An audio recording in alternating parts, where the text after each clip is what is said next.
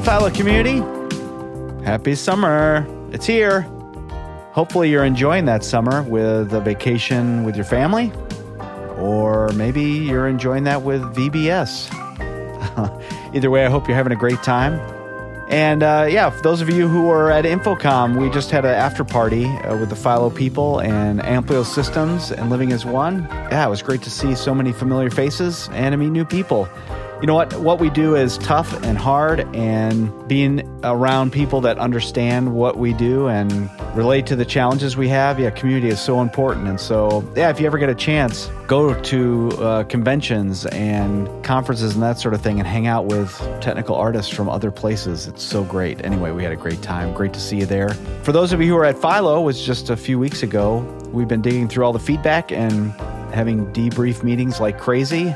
Not only celebrating what God did at Philo, but figuring out how we can learn from it and how we can do better next time.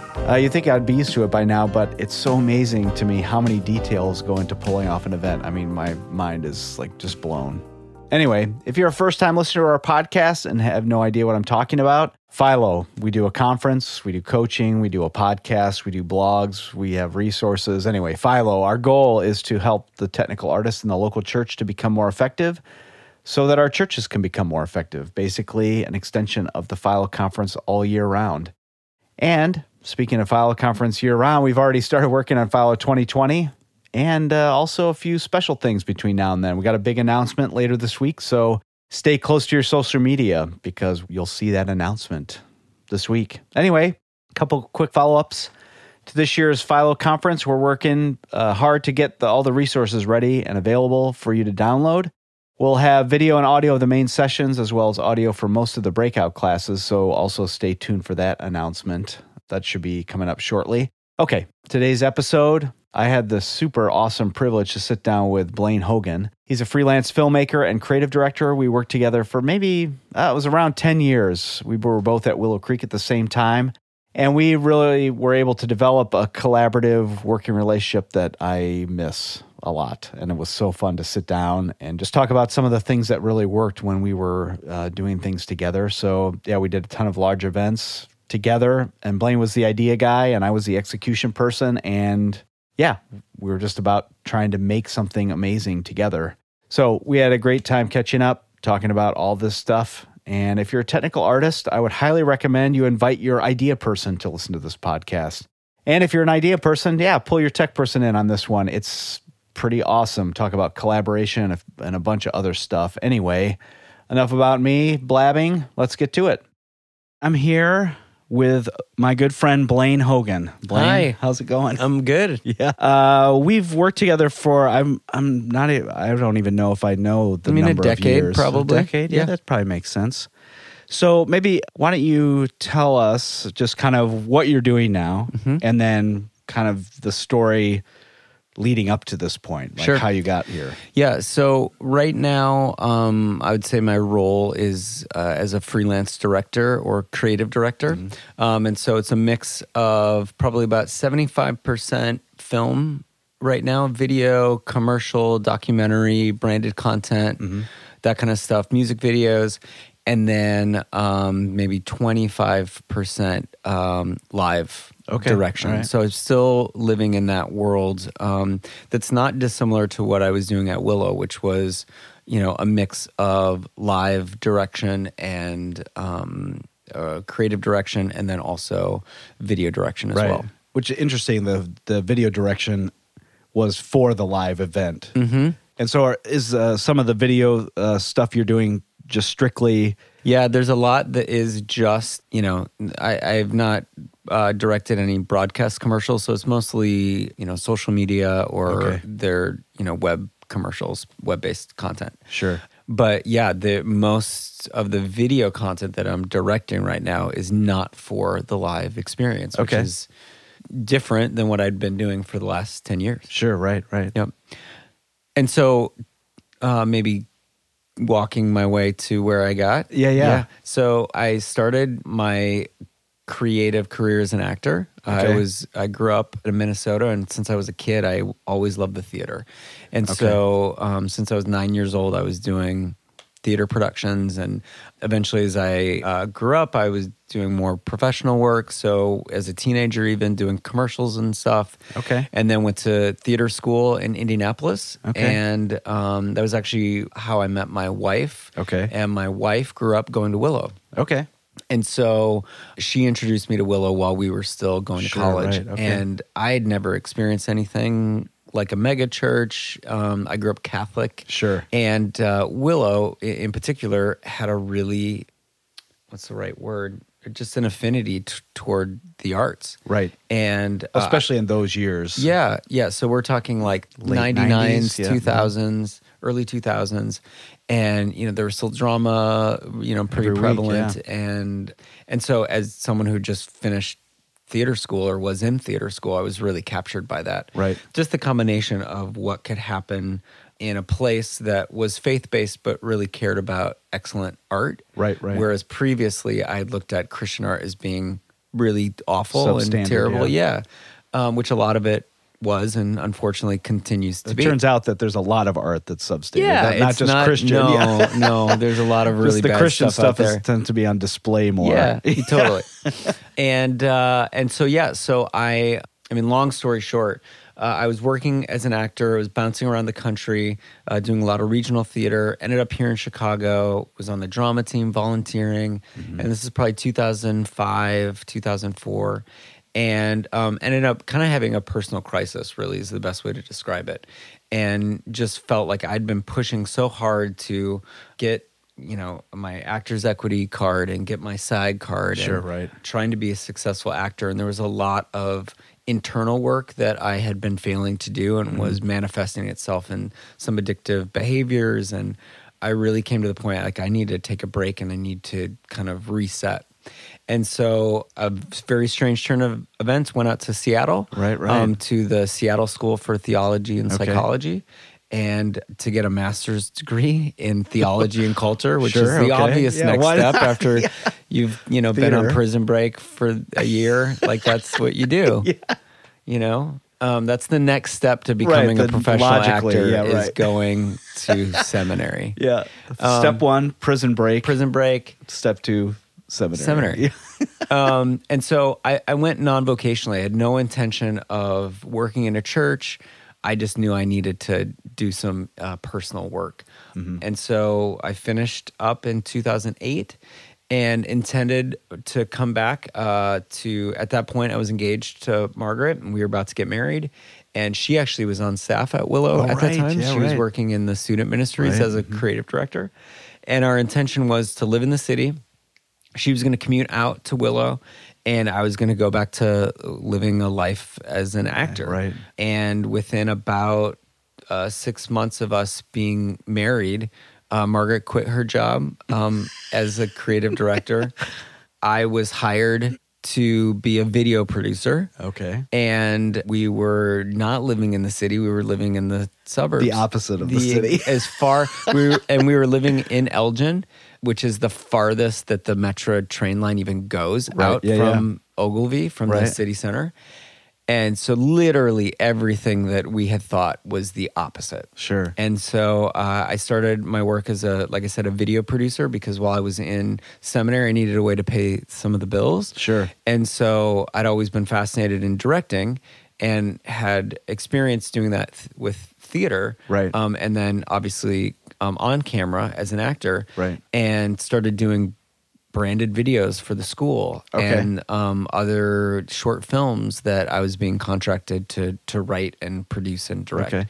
So when I was finishing school, having conversations with Willow, and Willow was like, "Hey, was this something you would ever want to do at a church?" And I said, "No, I don't want to do that. I want to go back to being an actor." And then obviously life flipped upside down differently. Yeah. Yep. And so long story short, I spent 10 years at Willow, wow. eventually becoming a creative director, which for all intents and purposes, there'd not been that role. There'd been creative producers and executive producers and programming directors and Essence creators. Yeah. In fact, I went from being a video producer to an experienced engineer. Oh, there you go. I had that on a good business card for a while. those were in the days of the make your own title. Sure, yeah. days. Yeah. And so so I spent 10 years doing that. And then about a year and a half ago I went freelance. And Okay. so that's Wow, what I've it's been been a doing year now. and a half. I know. Wow. Yep.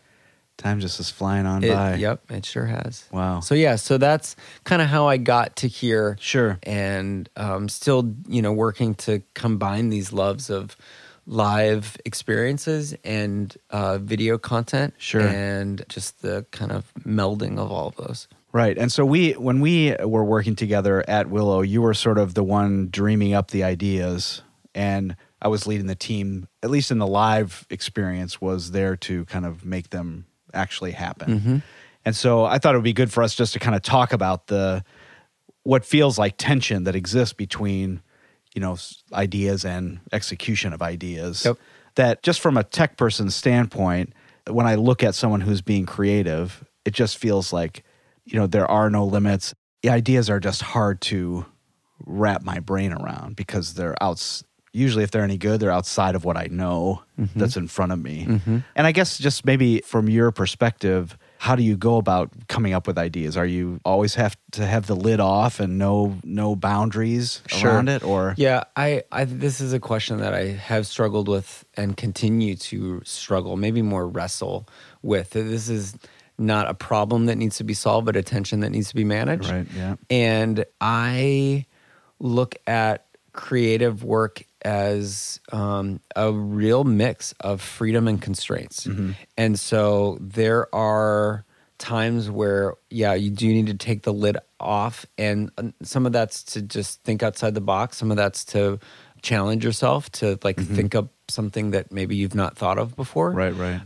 But at the end of the day, nothing gets done without spreadsheets and budgets and constraints and timelines and deadlines. Yeah. And so I have, the artists and creatives that I really, really respect that are, in my opinion, prolific or continue to create, especially those who are creative professionals that need to create on demand. Right. That I find that they live in a healthy mix of freedom and constraints. And so it's then the goal then in the work is to embrace both. Sure. And to realize the beauty and power of what it means to just blue sky it. Right. And the beauty and power of what it means to go here's the date the thing has to happen. Sure, yeah. And so back it up and what is realistic. What's possible. What's possible. Yeah. And also, even within the what's possible, being all right, how can we push ourselves in a way that is creative? And right. I think that one thing that I would note, and something that I feel like is a disappointing way in which we talk about creativity, especially in the church, is that you have the creatives. Sure. And you have the production or tech people. Yep. That, to me, one is a misdefinition of the word creativity and creative. Creativity, I think, is way more an adjective than it is a noun. Right. It's not a thing. It's a way of thinking. Sure. And so to say that a production or a tech person is not creative is absolutely untrue. Right. Because the amount of creativity that it takes to figure out how to take what is my quote unquote creative idea is often way more creativity than it took for me to come up with it. Yeah, right. Yeah. I just pooped out this weird idea and now we're going to have to, in collaboration, figure out how to do it together. Sure. And that's also another thing is I'm a big fan of collaboration. Right. And that I had the opportunity to spend some time with the executive producer of Chicago Fire. Oh, yeah. And he's a director also. And he was just giving me the advice of saying, I will do all of my work, I'll do all my prep work, but when I get on set, I hope I don't have the best idea in the room. Right. So that's a really humble position for a director to put themselves in. Right. And I feel like there's this desire, you have to have the right idea. Right. And that has continued to push me into a place of, wanting to create environments where everyone feels free to speak their mind and speak their ideas. Sure. Yeah. So that we can get to the best idea because it might not be mine. Right. Now, for me, being on the tech side of things, I guess maybe I have two thoughts about what you just said. One is, I love, it's probably not the number one definition of artist. Like if you go to the Webster's dictionary, it's not the number one way of defining artist, but maybe second or third. It speaks more to someone who's really skilled at something. And so for me, that really helped me as a tech person put my artistry into context, that there are things that make me an artist. Totally. And it's not painting. Or right. It's not maybe fine art. Right. But to figure something out or to mix some audio or to get just the right camera shot. I mean, those are acts of an artist 100%. as well. Yeah. Or making the perfect cable. Totally. Or, yes. troubleshooting the wiring of a skill, something. a trade Right. is all art. Yeah. Yes. And so for me, that was just such a helpful mindset to put myself in. Like, hey, we're all artists here. Yep. We're all sort of coming at this thing from different angles, but yeah, we all have an art form that we're here to bring. I guess the other thing is when I was younger, I would sit in brainstorming meetings like where there is no lid for ideas, and it would drive me just absolutely crazy. And so how would you feel? Like describe the feeling. I would get super tense, and because I'm problem solving every idea. How do we do this? Yeah, how does this get done? How do we do that? And so what Were you generally angry? was happening? No, it's getting angry. Yeah. So part of it for me, there's so many emotions around this. The thing Are for you me, triggered right now, Todd? yes, Are you I'm feeling like angry? I'm all tense now. The thing that I think my immediate reaction, and this is probably just me. I don't know that I would put this on every tech person, but I felt like everybody knows how much work this is going to take, and yet they're putting the idea out there anyway. And they also know I'm the one who's going to have to do all the work. And so, how dare them? Yeah, are they nuts? Sure. Are they absolutely crazy? And so my knee-jerk reaction was always like, well, we can't do it for this reason and that reason, and just like shoot down every idea. Yeah. Until the point where I just got kicked at you, like, bye-bye. yeah, go do something else. And which was, even for me at that time, like, I have so much work to do. I don't have time to sit and ruminate on ideas. Totally. Anyway. But I think for me, just realizing that I'm an artist in my own way, that was one super helpful thing. The other one was we're all designed differently. If we're gonna make services that are meaningful and moving people, it's going to take all kinds. And so it's okay that they have crazy ideas. They have no idea what it takes to do it.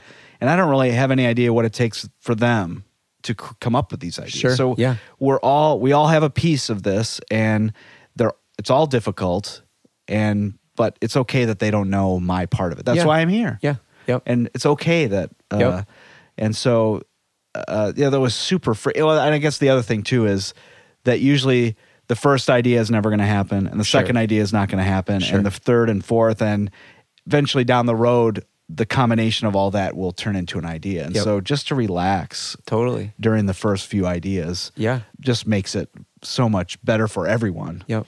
Just hold it in. Totally. I think that's really good advice. I think that I had a unique opportunity in theater school where I had to design lights, and I had to strike the set and build the set, and so I think that I had a unique perspective on what it took to it was like try everything and see what you like, and then people kind of decided, oh, I'm more of an actor or a director or a writer or a makeup person. And so I think that's given me a unique perspective to be able to understand and empathize what it takes to actually execute on an idea. And I think that there is just a mutual respect that I think that we both have come to develop, and probably didn't even develop. I think we just had initially, from the very beginning of I don't know how are you going to turn this thing into a thing? And you feeling similarly, how did you just come up with that? Right. And so wherever you can, if there isn't a mutual respect and also some mutual empathy, because on the creative side, just to maybe shed some light, there are often times where I'm pitching and I hope that you say we can't do it,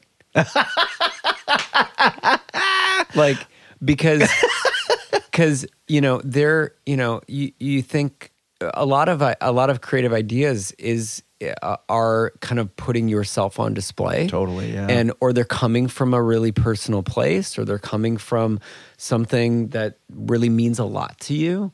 And this is not to even talk about like the sensitivity of an artist or a creative person, but more just like as a human being, the vulnerability that it often takes to like go, okay,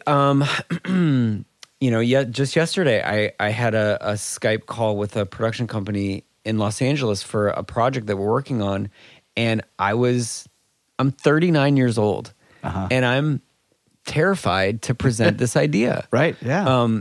Because I don't know what they're going to think. I don't know what they're going to say. Like, I can't read them. Are they into this? Are they not?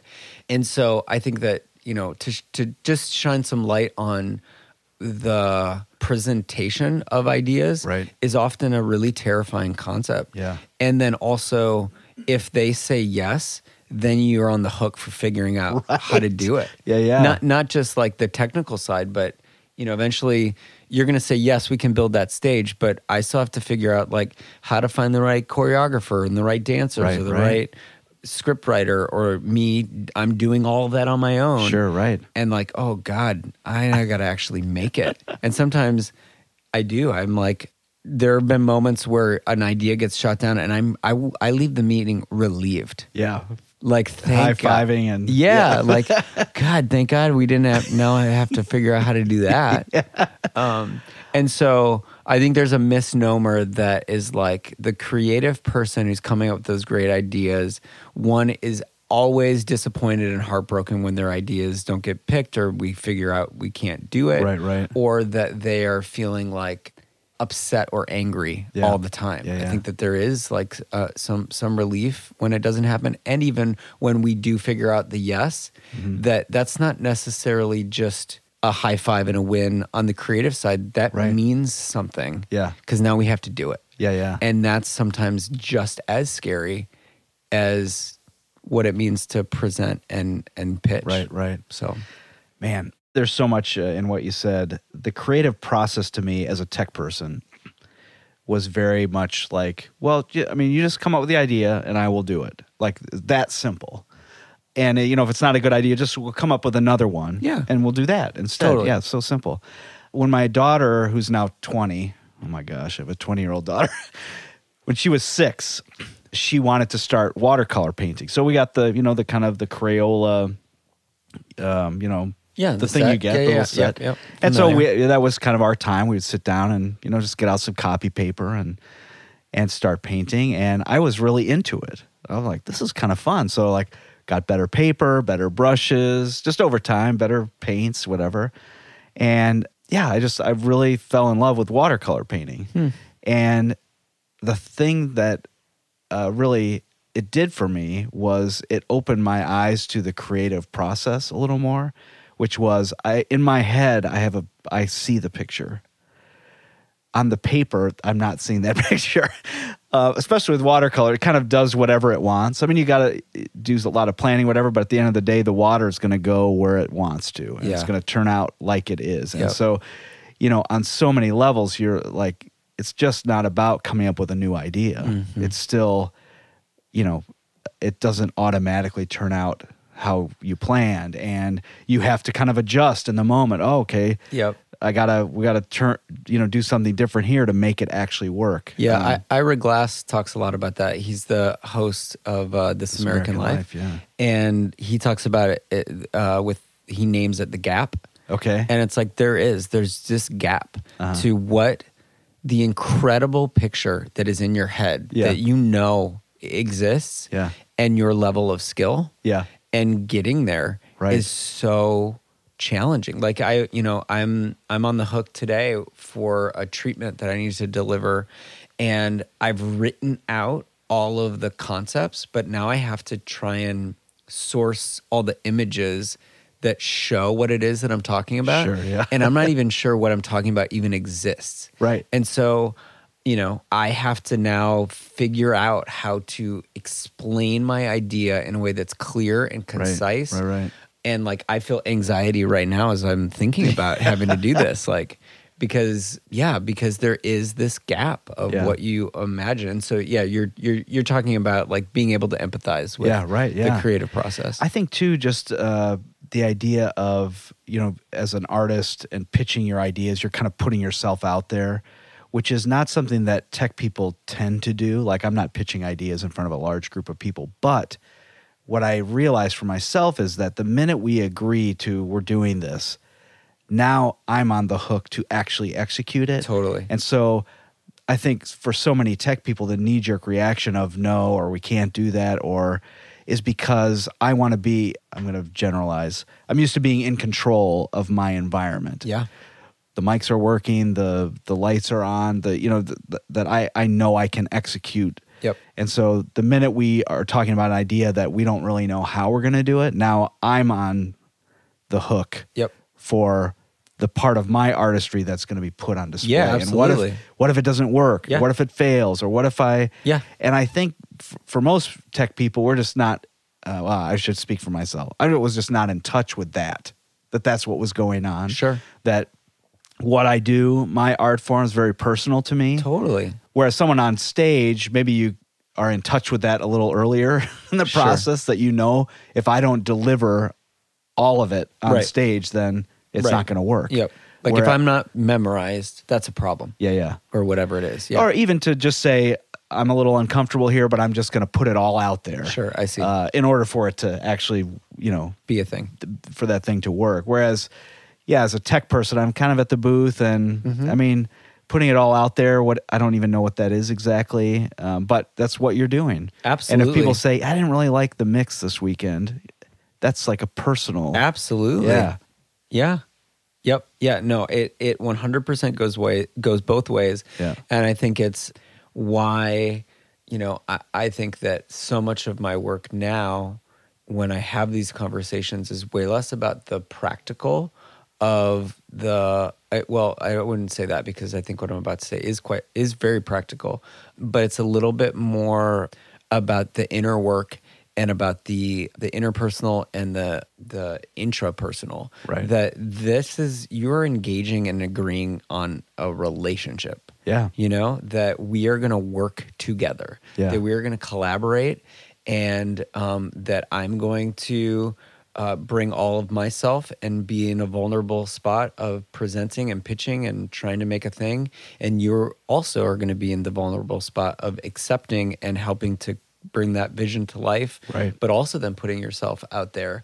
And so if you're not taking the time, whether you're a creative, quote unquote, or a technical artist, to understand, what is going on inside, that's a problem. Yeah. And then also if we're not taking the time to move towards each other, right. in a relational way, right? That's why those lunches are so important, or those sit downs of like, conversations I've had with you or other technical artists of like, I feel like we're maybe missing each other here, right? And what else is going on? Yeah.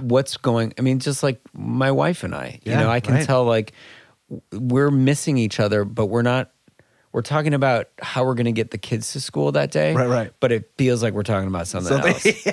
And so like you and I are talking about like how that rehearsal schedule is going to happen, but we're really talking about that thing I said that upset you in that meeting 2 days ago. Yeah. And so the work is not just in the execution or the ideation, but it's in the building of a really, a great relationship. Yeah. And then you look at like production houses where I was hearing a story the other day about the production company Sesame Street. And those people have worked together for like 30 years. Right. And, they've been in each other's lives for a long time. Right. They know each other. Yeah. And I think in the church often you have the opportunity where like we're talking about like emotional health, and there's like we can also do that, and should be doing that, and that should be paramount in our relationship together, because if the phrase that I keep coming back to is better humans, better art. Right. And so if we can figure out how to be a better human internally, with our own selves, understanding our own stories, and like you said, even being aware like, oh, that dinged me that you said you didn't like my mix, and that actually upset me. Yeah. Understanding that that's happening internally, that part of being a human, and then just what it looks like to be relationally mindful. Right. And that if we can be like the best humans, we will make better art. Yeah.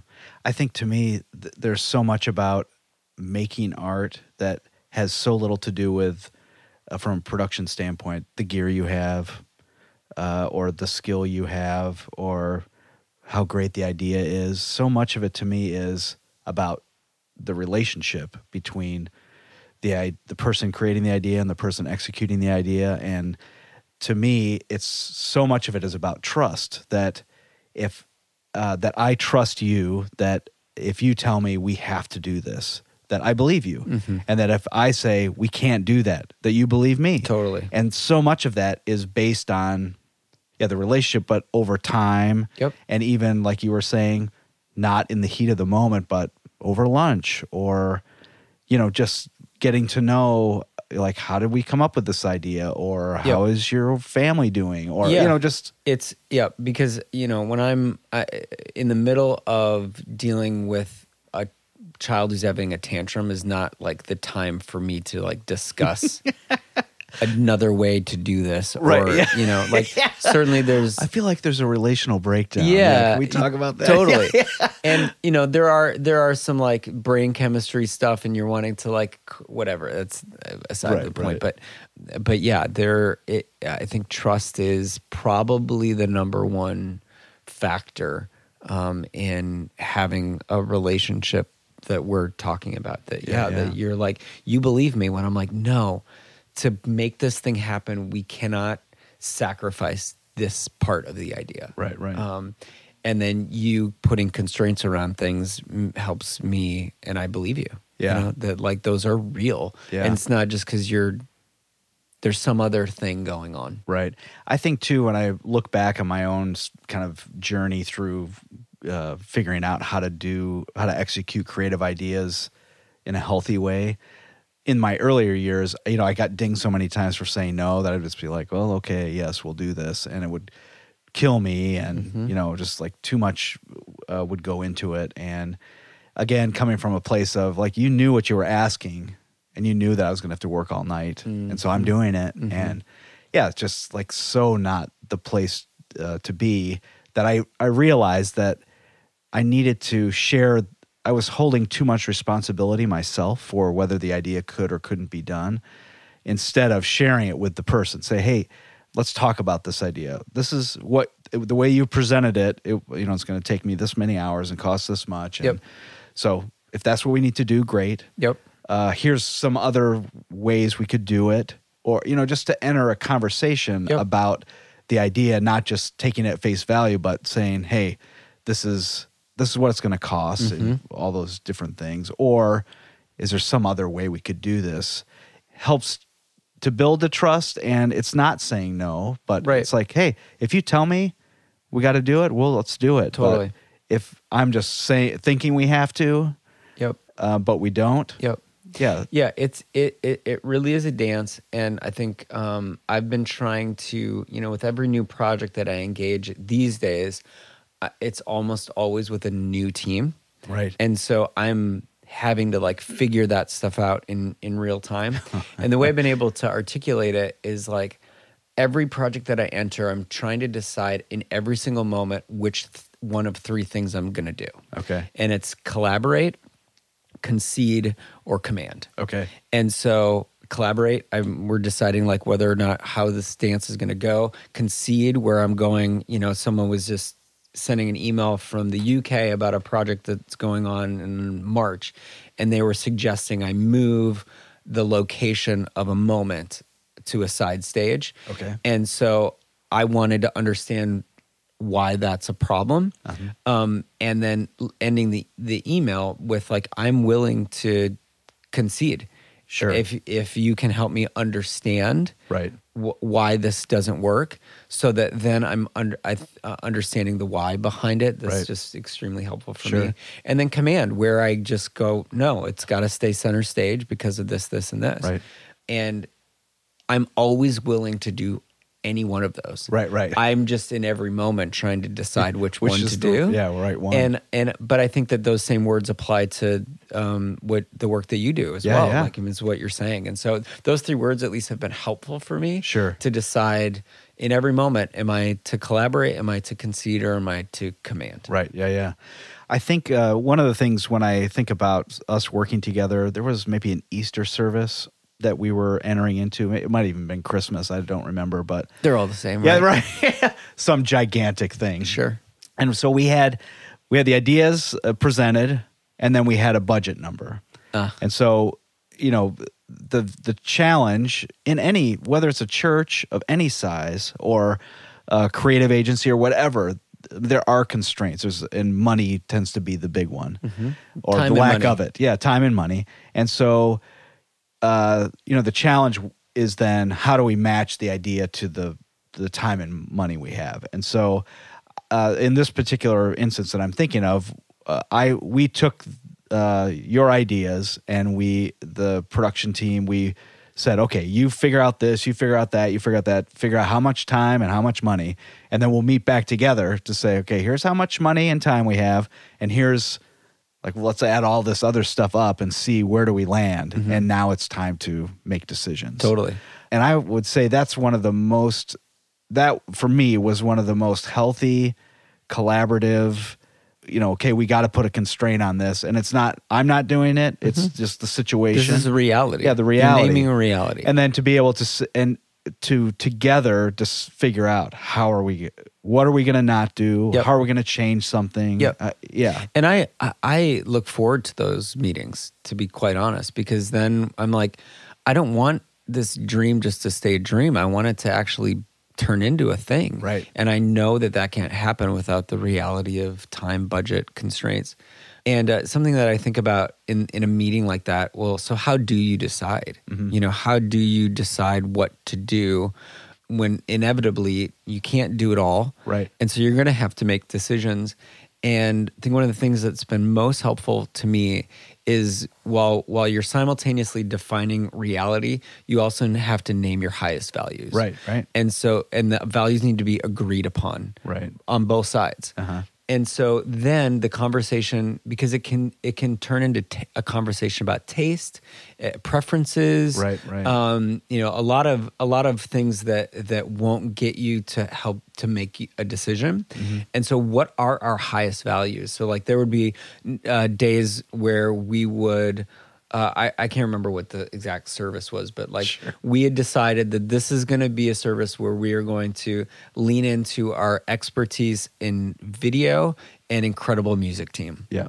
So then when we had ideas that fell outside of that, when we were trying to decide, you have your matrix of like what things cost and time and money, then we could put that against the matrix of the values. Right. And then that sort of made our decisions for us. Right. Because we had agreed on those prior to that meeting. Sure, yeah. And so walking into a meeting about what we're going to, what we're going to actually decide, what we're going to execute, having those agreed upon values is like, what are we trying to do here? What is the thing? And then that will insanely help the process. Right. One of the other things I really love about constraints is that it opens up the opportunity for an idea to get better because you're forced to rethink. If I boil down this idea, what are we really trying to accomplish? Yep. And are there other ways to accomplish it than what we've conceived of? Yeah, I Is think there a $50 version? Totally. Yeah. And that $50 version can sometimes be so much better. Yeah. I remember Bjorn, who's the director of photography that I work with a lot, who also worked at Willow. I remember there was a moment where we were trying to get a red camera for a shoot. Sure. And we tried and we tried and we tried and we tried and we tried. And ultimately we couldn't do it. We couldn't afford it. Right. For whatever reason, we just couldn't do it. So we ended up with some other solution. And as we were shooting, we realized like we could have never done this with that camera. Right. Like, for all the technical reasons and all the weight issues and Sure, a bunch of right, other yeah. stuff, like we could not have done this. Okay. And so had we not been forced into coming up with a new solution because of that constraint, the product would have actually ended up suffering. Right. Because we had gotten the solution that we endeavored to get in the first place. Sure, yeah. And so I think that there's a big misnomer that creativity is like that pie in the sky, blue sky, whatever Right. you want to call it, ideation. But actually the creativity comes in trying to maneuver that idea into the constraint. Yeah. And then you often do end up with something that's much better because it forces you to think actually creatively. Yeah. To me, there's a couple of examples that I think of where people did not have enough constraints put on them. I think about people who produce their own music. Yeah, it's just like you need an outside person to kind of help you refine this and make it better. Yep. I'm a huge Lord of the Rings fan, the books, the movies. Yeah, I think not enough constraints. Like let's tighten this up and make it a better story. Yep.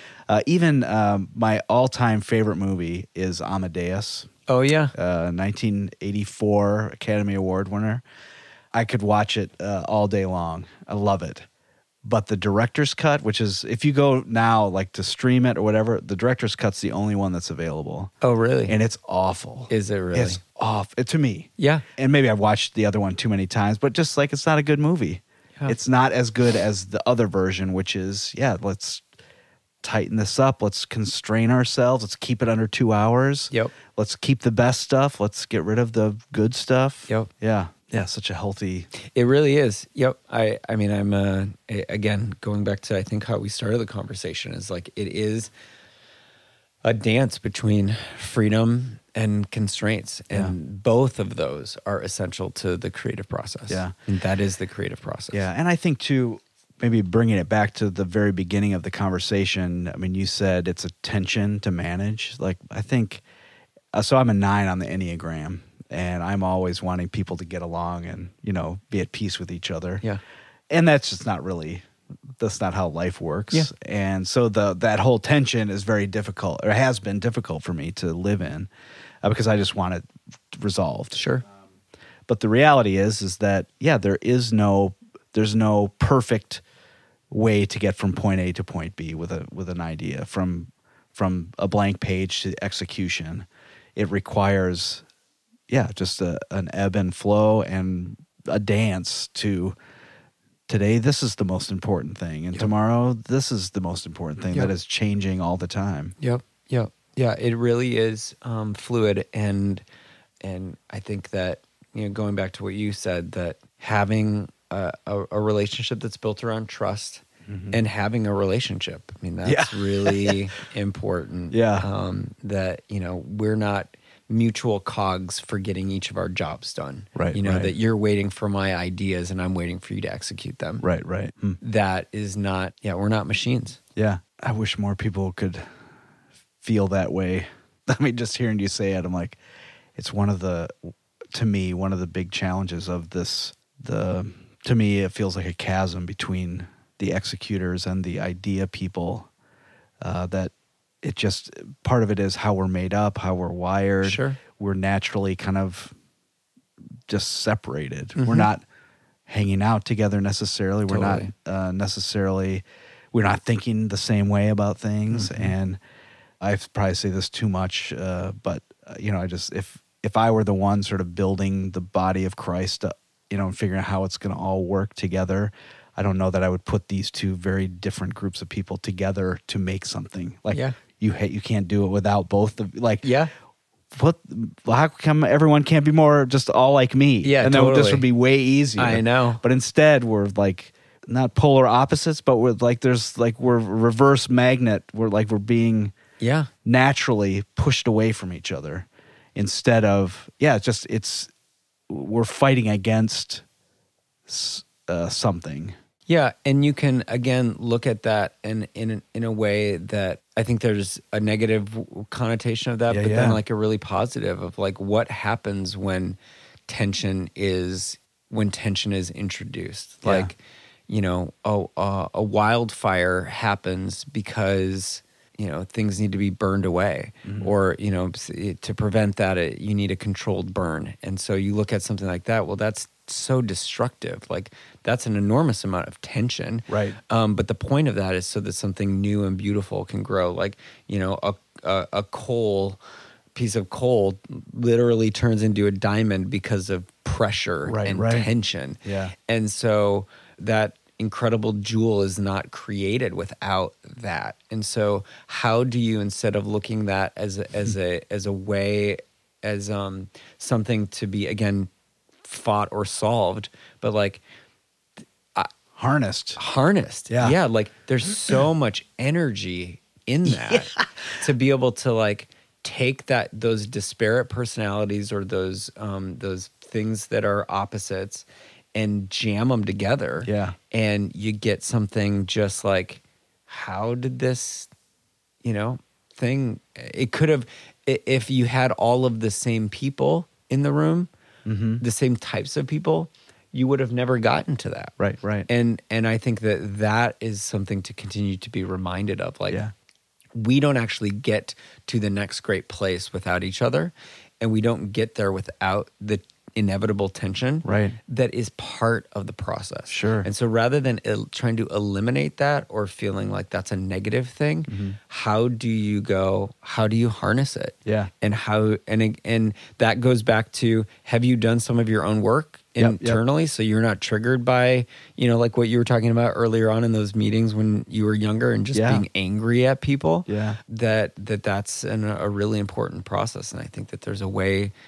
there are ways to harness that and to embrace it, rather than refuse it. Yeah, when you were talking about just like this harnessing this tension, it made me think this is probably the wrong kind of illustration, but almost like if you had a bow and arrow, if you had the bow, like, okay, we're introducing some, I don't know if that's tension or not, Absolutely. But it's either gonna hit me in the head, you know, face and hurt like crazy, or I'm gonna launch an arrow, you know, further than I could throw one myself. Totally. You know? Or a rocket, you know, it's like, we're either launching this into space or it's a giant explosion. I mean, there are two sides of it. It's violent, you know. Anne Bogart, who's a theater director back in the day, she talks about the violent act of articulation. Like it is violent. I mean, you look at our world, I don't want to get too like sciencey, but like I'm into it. There's, you know, the creation of the world was not a beautiful, like simple, serene. Like, no, it was created out of violence. Yeah. Like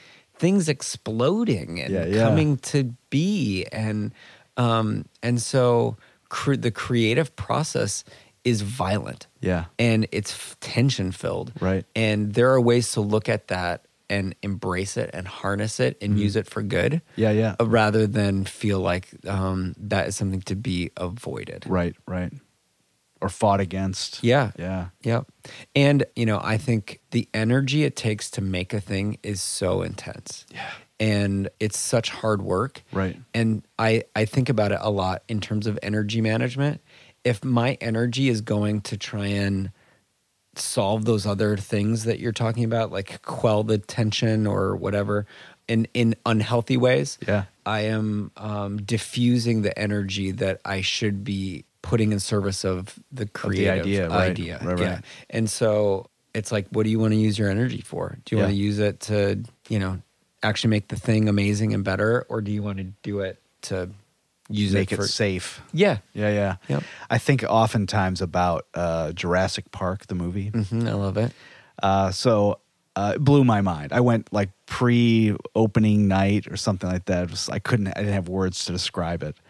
I remember there were reporters as we were coming out, like asking people, "What did you think?" Yeah. And nobody asked me, but later on, I was sort of reflecting on it. I'm like, "What would I have said?" Sure. And all I could think of was like all the cliche things you see in the newspaper. You know, 2 thumbs up, best movie this summer. Totally. Anyway, that's not really the point of my story. The point is, the first movie was mind blowing, just like something I'd never seen before. And I think as a tech person, I totally relate to Jurassic Park 2, which is, hey, we know how to do this thing. Let's just do it again. I mean, who remembers Jurassic Park 2? Yeah, I don't. I'm sure I saw it, but it's like, it's more of the same. Yep.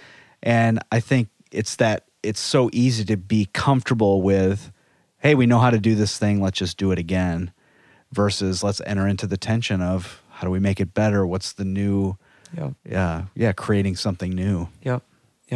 And it does make me think in that movie, the line that I love the best is it's Jeff Goldblum, and he's like talking about they're discovering that they're having babies out there, and like how is that happening? And he goes, life finds a way. Yeah. And that's the truth. Like that is what we're like aiming for. And I think even putting a point on it from a spiritual perspective, like that's what we're trying to do. And you look at the Christian faith, it is a cycle of life and death and resurrection. It's life and death and resurrection. It's life and death and new birth and new growth.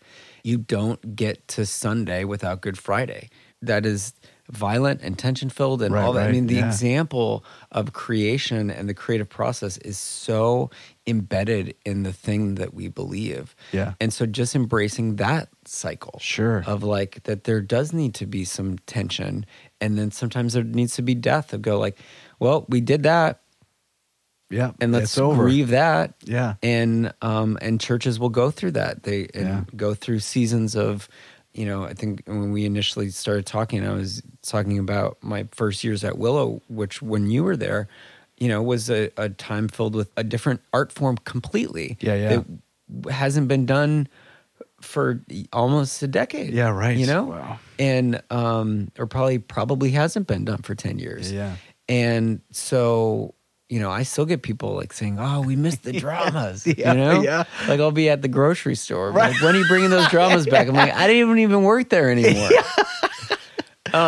But there, so how do you grieve that? Yeah, and go like that doesn't work anymore. It's not. It's just not who we are. And so let it die. Yeah.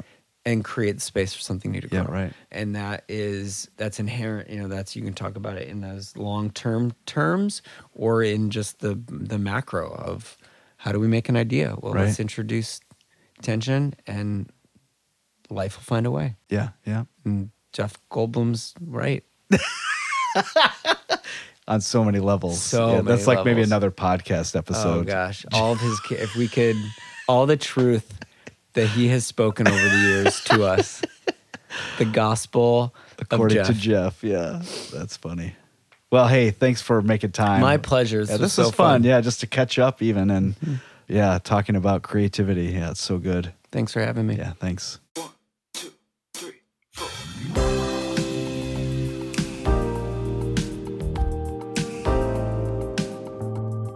Man, I love talking with Blaine.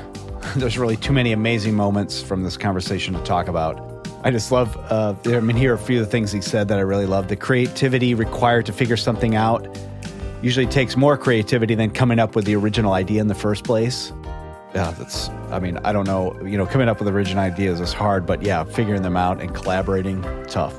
I also love the idea of mutual empathy, just that we understand each other enough to kind of put yourself in the shoes of the other person. I thought that was really great. Ideas are very personal, was also something he said. And as a tech person, I used to just think ideas, was like you're an idea factory, so just come up with another one. There was no personal thing attached to it. But then when I think about the thing I do is so personal, that makes total sense. I also love this. This is, I think, a direct quote. The work is not just in the execution or the ideation, but in the building of the relationship. Yeah, so good. Let's see. Collaborate, concede, command was also something I thought was really great. Also, freedom and constraints are both essential to the creative process. No joke. You should really, if you listen to this and got something out of it, I really would encourage you to pull your counterpart to listen to this.